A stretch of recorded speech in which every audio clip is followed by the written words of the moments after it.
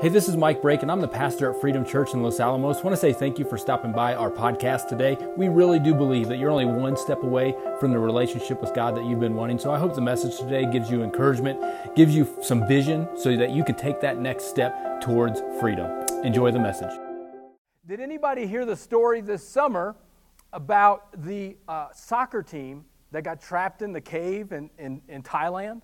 Okay, so sometimes you experience something or you see something, and that story just took off, and it captivated not just the nation, but the whole world came together. These boys were trapped. It's a miracle that they even found them. And then when they found them, they were still alive, and then the whole world sent their best. Nobody asked, how much is this going to cost to save these kids who aren't even ours? They spent all of this time, all of this effort, all of this energy. One man even gave his life trying to rescue these kids. It was a miracle all the way through. Fascinating story. I mean, they're going to write books about it, movies, interviews, or they're going to be talking about this. Those boys who were in it, and those who were on the rescue mission, it's something that they're going to talk about for the rest of their life. Captivating. As I watched that unfold and has been kind of thinking about that story from this past summer, got me kind of thinking about the church. What if the church really rallied around its rescue mission that it's on? Just like these guys strategized and they spent their time in effort. Because when you think about it, there are people who are trapped in darkness. They're in a cave, spiritually speaking, and they can't get themselves out. They need some help. And guess who God has assigned to that rescue mission? Jesus paved the way. He made the solution, but He sent you and I on a rescue mission for the lost. And so today, as we continue our series, Finding Freedom, you found Freedom Church, but quite honestly, we were working on things that God values, that Jesus said, things that He did, that we are trying to put in place not only in our lives, but in this church, some of the big things. It's not just what we do, it's like, why do we do these things? And all of these things, we've talked about, His church, we've talked about getting into relationships and serving, and today we're going to talk about missions. Why are we even doing these things? That's who God is. All of these things reflect the nature and the character of God. You see Jesus live it out in His life, and then we want to reflect that in our lives as well. Bill, how's it going? There we go. Thank you. I was like, hoping. So today, what I want to do, I want to look at the life of one of Jesus' best friends, Peter, one of the 12 disciples. And I want to pick up in Acts chapter 4. We're going to be kind of like an airplane sermon in the sense that we're going to take off eventually, but we need the taxi on the runway for a little bit, so hang with me. I know a lot of you guys are always kind of like, are you going to ever land the plane? Can we land the plane today? Yes, we will land the plane. It's going to take us a while to take off here, but we're going to jump around as we look at Peter a little bit. I want to start in Acts chapter 4, verse 20. In Acts chapter 4, verse 20, we get this quote. It says, "We cannot stop telling about everything that we have seen and heard." I've experienced something, I've seen it, I've heard it, I can't stop telling people about it. Well, who made this quote? It's Peter and John. And in this chapter, Peter and John are on trial. The religious people, the Jews of the day, the authorities of the day, have arrested John and Peter because they healed a man. They healed a man who had been lame since birth, it says in Acts chapter 3. And not lame like boring and that like lame as in like he needed healing. And they healed the man. And they did it in the name of Jesus. And then they started preaching in the name of Jesus. And the same guys who killed Jesus heard them talking about Jesus, and they're trying to end this Christianity thing. So they take Peter, and they take John, and they arrest them. They say, "In what power? How did you do this?" And they say, "We did it in Jesus' name." And they say, "Well, we can't deny that that's a bad thing, but stop preaching in the name of Jesus. Just don't use his name anymore. And they say, we cannot stop telling about everything that we have seen and we have heard. Listen, guys, we have had a front row seat. We've seen it all.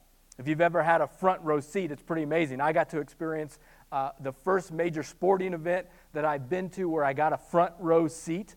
A couple weeks ago, my son and we went to a St. Louis Cardinal baseball game in Denver. And StubHub, thank goodness, you can look at the seats and you can find deals. And then I found one, lo and behold, was a front row seat. And we sat there, and it was amazing. But even better than a front row seat, Peter and the disciples had a backstage pass. I mean, they got all access to Jesus. Jesus would preach a sermon, and then later on it would see, well, later he would be with his disciples, and he would explain certain things. They had more than a front row seat. They had a backstage pass. Think about it. When Peter was initially called, his occupation, he was a fisherman. And Scripture says that he was out casting nets, and he was fishing, and then Jesus came along, the rabbi, the teacher, and said, hey, come follow me, and I will make you fishers of men. Career change. See, at some point, all good Jewish boys and girls would go to Jewish school in their local town, and you would have a local rabbi and a teacher that would teach them. And a lot of times it was a lot of memorizing the Old Testament, memorizing the Torah, because they didn't have books. They couldn't read, so memorization was huge. But only really the best of the best got to continue on in school, got to follow a rabbi, a local teacher, and be underneath them. And those who didn't make the cut, guess what happened? Went back to the family business. And then at some point, Peter was told, hey, you're not quite making the cut. You're not going to continue on here as a good Jewish boy. You're going to go and follow the family business. Now the rabbi, the teacher, Jesus, he's coming to the fishermen. Backstage pass. Follow me. Learn from me. Become like me. And think about everything that Peter and all those disciples had witnessed. They saw healings. They saw Jesus, the Word, reading the Word, preaching the Word. They saw him feed the 5,000. Peter got to actually walk on water, if you read in the Scriptures. He walked on water at one point. I mean, he got to see Jesus in all aspects, and he saw his death. He saw his burial. He also saw his resurrection. And after his resurrection, and they got to spend some time together, Jesus ascended into heaven. It records in Acts chapter 1, that ascension into heaven. And right before he leaves, right before Jesus ascends into heaven, says, I'm going to give you the Holy Spirit. Wait in Jerusalem. The Holy Spirit's going to come. I'm going to go. And right before he leaves, his parting words are all about this rescue mission. He says in Acts chapter 1, verse 8, he says, but you will receive power when the Holy Spirit comes upon you, and you will be my witnesses, telling people about me everywhere. In Jerusalem, great. Jewish territory, kind of hometown area, we're good.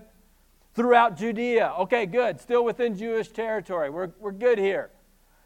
In Samaria, wait, whoa, time out. Samaria. We go around Samaria, Jesus. We kind of don't like one another. Those Samaritans. You know, you told that parable once about the Good Samaritan, and that got a lot of the Jewish people upset because we don't like Samaritans. They're not good. Oh, but I remember in Luke chapter 4, instead of going around Samaria, you went through Samaria, and you found the woman at the well, and she met the Messiah. She met the one who gives living water. And then she realized, guess what? I'm on a rescue mission. And she went back to her hometown, and she invited people saying, hey, I found the Messiah. And those people got saved. Those people got saved in Samaria because Samaria matters. And not just Samaria. We don't just stop there. But no, we're going to continue to all the ends of the earth. And this has been God's redemption plan from the beginning. From the beginning has been for all nations. This meant to them, not just the Jews, all the non-Jews, the Gentiles. God came on a rescue mission for them. He ascended into heaven. And about that time, Scripture says in a few verses later, there's about 120 believers. 120. That's it. Lifesavers on a rescue mission. 120 on this mission to change the world. I used to, as a kid, have lifesavers, and I love them. You get those and get all the little flavors, and you pick out the ones you don't like and give them to your buddies, and you pick out the ones that you do like. But these guys, they got it. They understood that they were on a rescue mission. They understood God didn't just save me from something. He didn't just save me from my sin. He saved me for something. And we are to go and spread the gospel. And this is one thing I want to really emphasize with you guys today. The gospel doesn't just change you. The gospel doesn't just change people's lives. The gospel actually gives life. It is the way. And it gives life to people when they are trapped, when they don't have any hope. The gospel message is the thing that gives life. It doesn't just change lives, it gives it. And these 120, they understood that they were lifesavers on a rescuing mission. And Peter in Acts chapter 4 is right in front of the Pharisees, right in front of the religious leaders saying, I can't stop telling people about it. But it wasn't always that way. You know that? It was not always that way with Peter. Because not only did he see all of these things happen, but on the night Jesus was arrested, on the night he was on trial, Peter followed to witness and watch, and he stayed kind of outside the gates where he could still see what's going on, but not necessarily, but also kind of at a safe distance, because he had changed all of his career to follow this man. And now the writing's on the wall that it's done. A moment of defeat. You can imagine yourself in this situation, how scared you would be, how defeated you would be, how uncertain and questioning everything of what you've seen and what you've heard. And then someone comes along and says, hey, you're one of them. No, I don't know what you're talking. I don't know these guys. I'm just there's a thing going on. No. Servant girl, it says, comes up to him and says, no, you are one of them. And he denies it again. They say, no, you're Galilean. You sound like one. You look like one. Like I've seen you. You are. And he denies it a third time. Peter, in a tense moment, a stressful moment, in an uncertain moment, in a defeated moment, in a desperate moment, denies even knowing Jesus. Probably one of the lowest moments in his life. What I love about this, as tough as this is for Peter, this is how good God is. I think this is potentially one of the greatest leadership moments in Peter's life. Because Jesus had called him and said, hey, you're going to be the one, you're going to go build the church. And here he is kind of denying even knowing the man. But you know, and I know, our failures, I don't think God wants us to fail. But God is so good, and he is so gracious, and he is so powerful that he can take your worst moments and your greatest failures and actually use that and turn that around to where it can be one of your greatest catalysts, to where you've tasted defeat, you've tasted failure, and you're like, I don't want to taste that anymore. One of my favorite passages of Scripture, one of my favorite verses, speaks to this, because Peter not only saw all those things, he not only denied Jesus, but after the resurrection, some angels were there at the tomb, at the empty tomb, and they told the ladies, said, hey, go and tell the disciples including Peter, this isn't on the screen, including Peter, that Jesus is going ahead of you to Galilee. Mark 16, verse 7. Now, Mark, we believe, wrote the book of Mark, but we believe that Peter, by tradition, actually was the one kind of telling Mark what to write. So in many ways, Mark is ascribed to Peter in his account of Jesus. And what's interesting, of all the resurrection accounts, because they all talk about it, Mark chapter 16, verse 7, is the only one, Peter's account, that says, go and tell the disciples, and it includes the name of Peter. And Peter. Such a redemptive phrase. Go and tell the disciples and Peter that I'm alive. Peter, it's okay. Peter, I know, and I love you. You're still the leader. It's all right. Because it said that Peter, once he knew that he had denied Jesus, he remembered that Jesus had predicted it. It said he broke down and he wept. And that's the beautiful thing for you and I. When we get rid of our pride, even in our worst moments, and we break down, God can heal. God can restore. We try to fix it and we try to make it right and do all these things. No. Just break down. He handed it to Jesus and he healed him. So now, same situation. Just a couple months later, he's on trial. His life is on the line. In fact, it's worse now because he doesn't have just a servant girl trying to point him out, saying, hey, you're associated with these Christians. You're associated with this Jesus. No, now Peter is on the front lines. He's healed a man in the name of Jesus. And they want to know, by what power did you do this? We want to know. Is he going to deny it? Or is he going to step up and learn from his failure, learn from his lesson? Let's take a look and see in Acts how it records it. By what power did you do this? In verse 10, it says, let me clearly state to all of you. I'm not denying nothing. Let me clearly state to all of you and all of Israel. Tell everybody this one, that he was healed. This man was healed by the powerful name of Jesus Christ the Nazarene, the man you crucified, but on whom God raised from the dead. Peter's not denying anything anymore. He's actually calling them out. He's like, no, I was there that night. I saw it, like you were mocking him. You crucified him. You were the one spitting on him.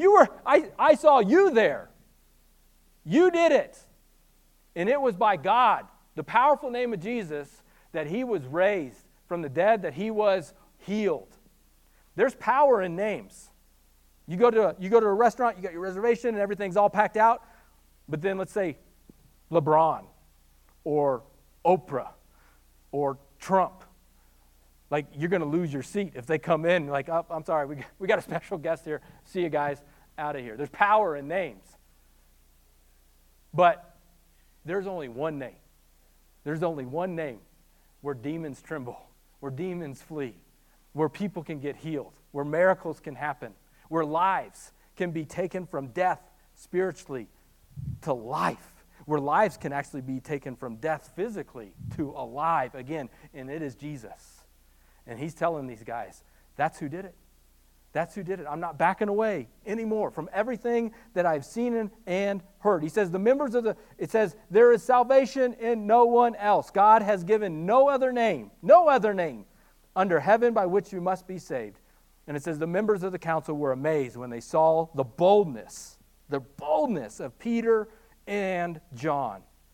For they could see that they were ordinary men with no special training. That phrase, no special training, in the Greek is idiotes, which is where we get the word idiot. You just thought there was idiots at church and you didn't like them, but you're like, hey, surrounded by a bunch of idiots. Well, we're all in good company here.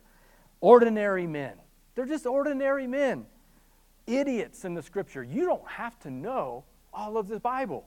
You don't have to know all this. You just got to know Jesus, the powerful name of Jesus. And that is it. They were amazed at how bold these guys were. Untrained in the Scripture. Peter, I realize you were just a fisherman. You didn't make it through the school and all the training. You're unskilled, untrained. You're idiotes in the Scripture. But he knew Jesus, and they recognized what? The next verse says, and they recognized that these men had been with Jesus. There's no denying it. Yeah, we were there. We were with them. And then in verse 20, we cannot stop speaking about everything we have seen and we have heard.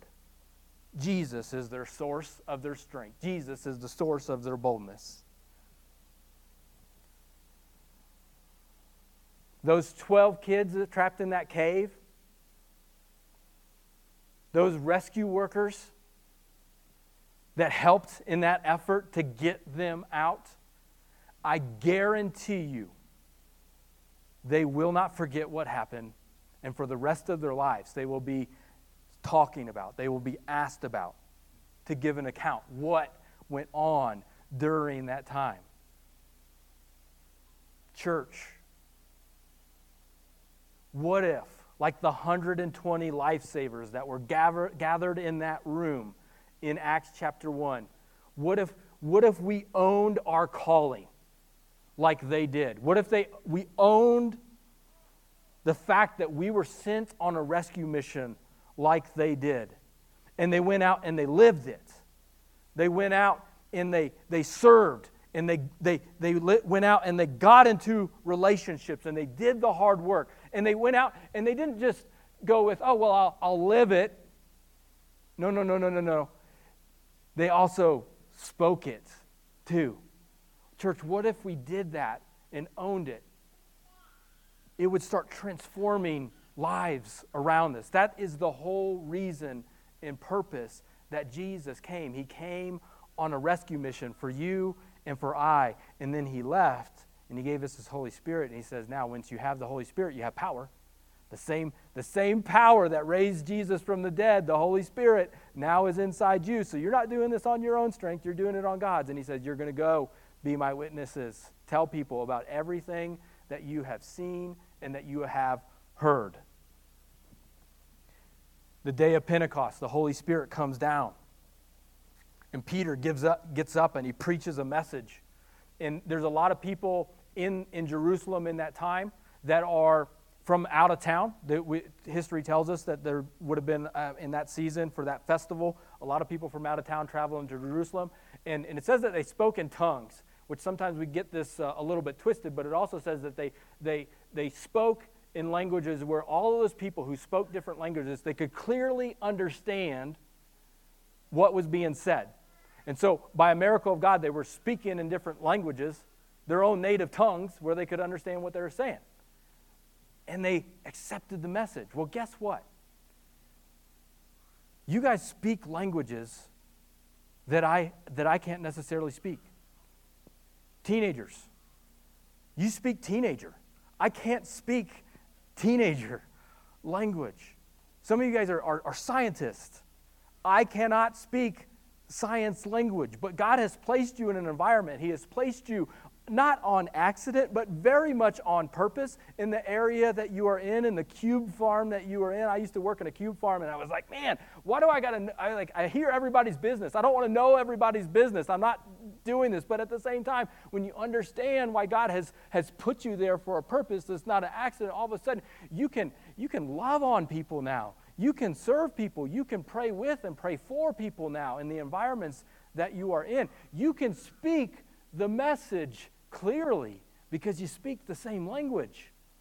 You can speak that gospel that I can't speak. God has placed you in your classroom, in your teams, and in your work environments on purpose so that you can be a light on a rescue mission, speaking the gospel message clearly. That's what God wants. He wants that message spoken clearly to other people. They did that on Pentecost. And they said, we cannot stop telling you about everything that we have seen and we have heard. I've read a lot of books on church leadership. I've read a lot of books on church growth. You want to know one of the most effective ways to get people to hear the gospel? besides telling your own story, which is good. Invites. Personal invites. As you build a relationship, as you just love people, inviting them to a small group, inviting them to a cup of coffee, inviting them over for dinner, inviting them to church. People are much more receptive to come to church if you invite them. There's no necessarily, you don't have to like debate them into the gospel, debate them into heaven. Just come and see. Just come and see. When Peter was first called to Jesus, it records in John chapter 1, verse 40, Andrew, Simon Peter's brother. So Andrew had met Jesus, Peter's brother. And the first thing he did, it says, Simon Peter's brother, one of these men who heard what John the Baptist had said, and then he followed Jesus, he met Jesus. Andrew went to, say this next word with me, find. Andrew went to find his brother, Simon Peter, and told him, we have found the Messiah. And then Peter meets Jesus. One of our values here is found people find people. The first thing he did was he went to go find his brother. And then the next day, Jesus was continuing on. He met Philip. Philip started following Jesus. And in verse 45, it says, Philip went to look for Nathanael and told him, we have found the very person Moses and the prophets wrote about. His name is Jesus, the son of Joseph from Nazareth. Nazareth, exclaimed Nathanael, can anything good come from Nazareth? One of the best evangelism things that have freed me up for evangelism. Come and see. Come and see for yourself. Philip didn't try to debate Nathanael. Philip didn't try to go through, well, let me go through the Romans road and all of these things. None of those things are bad. He just said, come and see. Come meet Jesus for yourself. Come and see. That has freed me up a ton because I'm not the one doing the saving. Jesus is.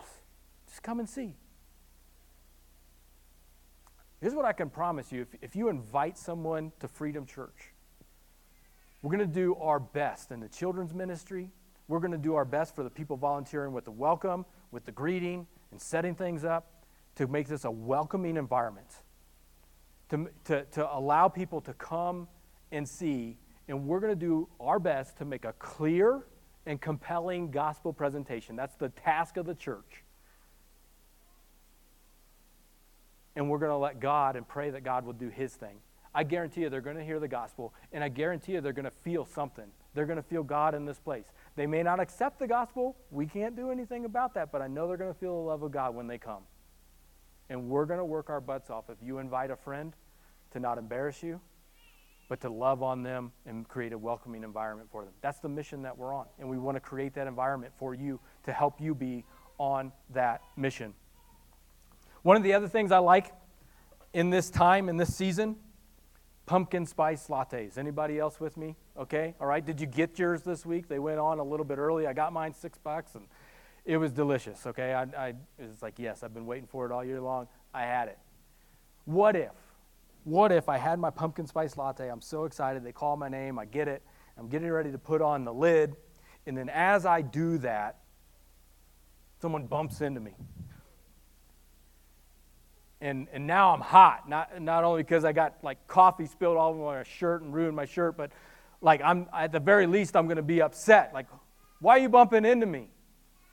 But what if I turned in that moment and I looked around and I noticed that the person was blind, like they had glasses on and they had a cane and they're walking. They couldn't see where they're going. My anger very quickly in that moment would turn to compassion. He couldn't see where he was going. There's one word I want to leave you with, because I think this is the heart of God. He went on this rescue. Why are we doing all this? Because it's so uncomfortable. It's so awkward. We get into relationships with people. We get outside of our comfort zones and we serve. We get on this rescue mission and we tell other people about Jesus, not because we're trying to build a big church, not because we want to pack this place out. This is the heart of God. All of these things are his character and who he is. Scripture says in 2 Corinthians chapter 4, it says, Satan, who is the God, lowercase g, of this world, has blinded the minds of those who don't believe. They're blind. They're trapped in a dark place. They're unable to see the glorious light of the good news. They don't understand this message about the glory of Christ, who is the exact likeness of God.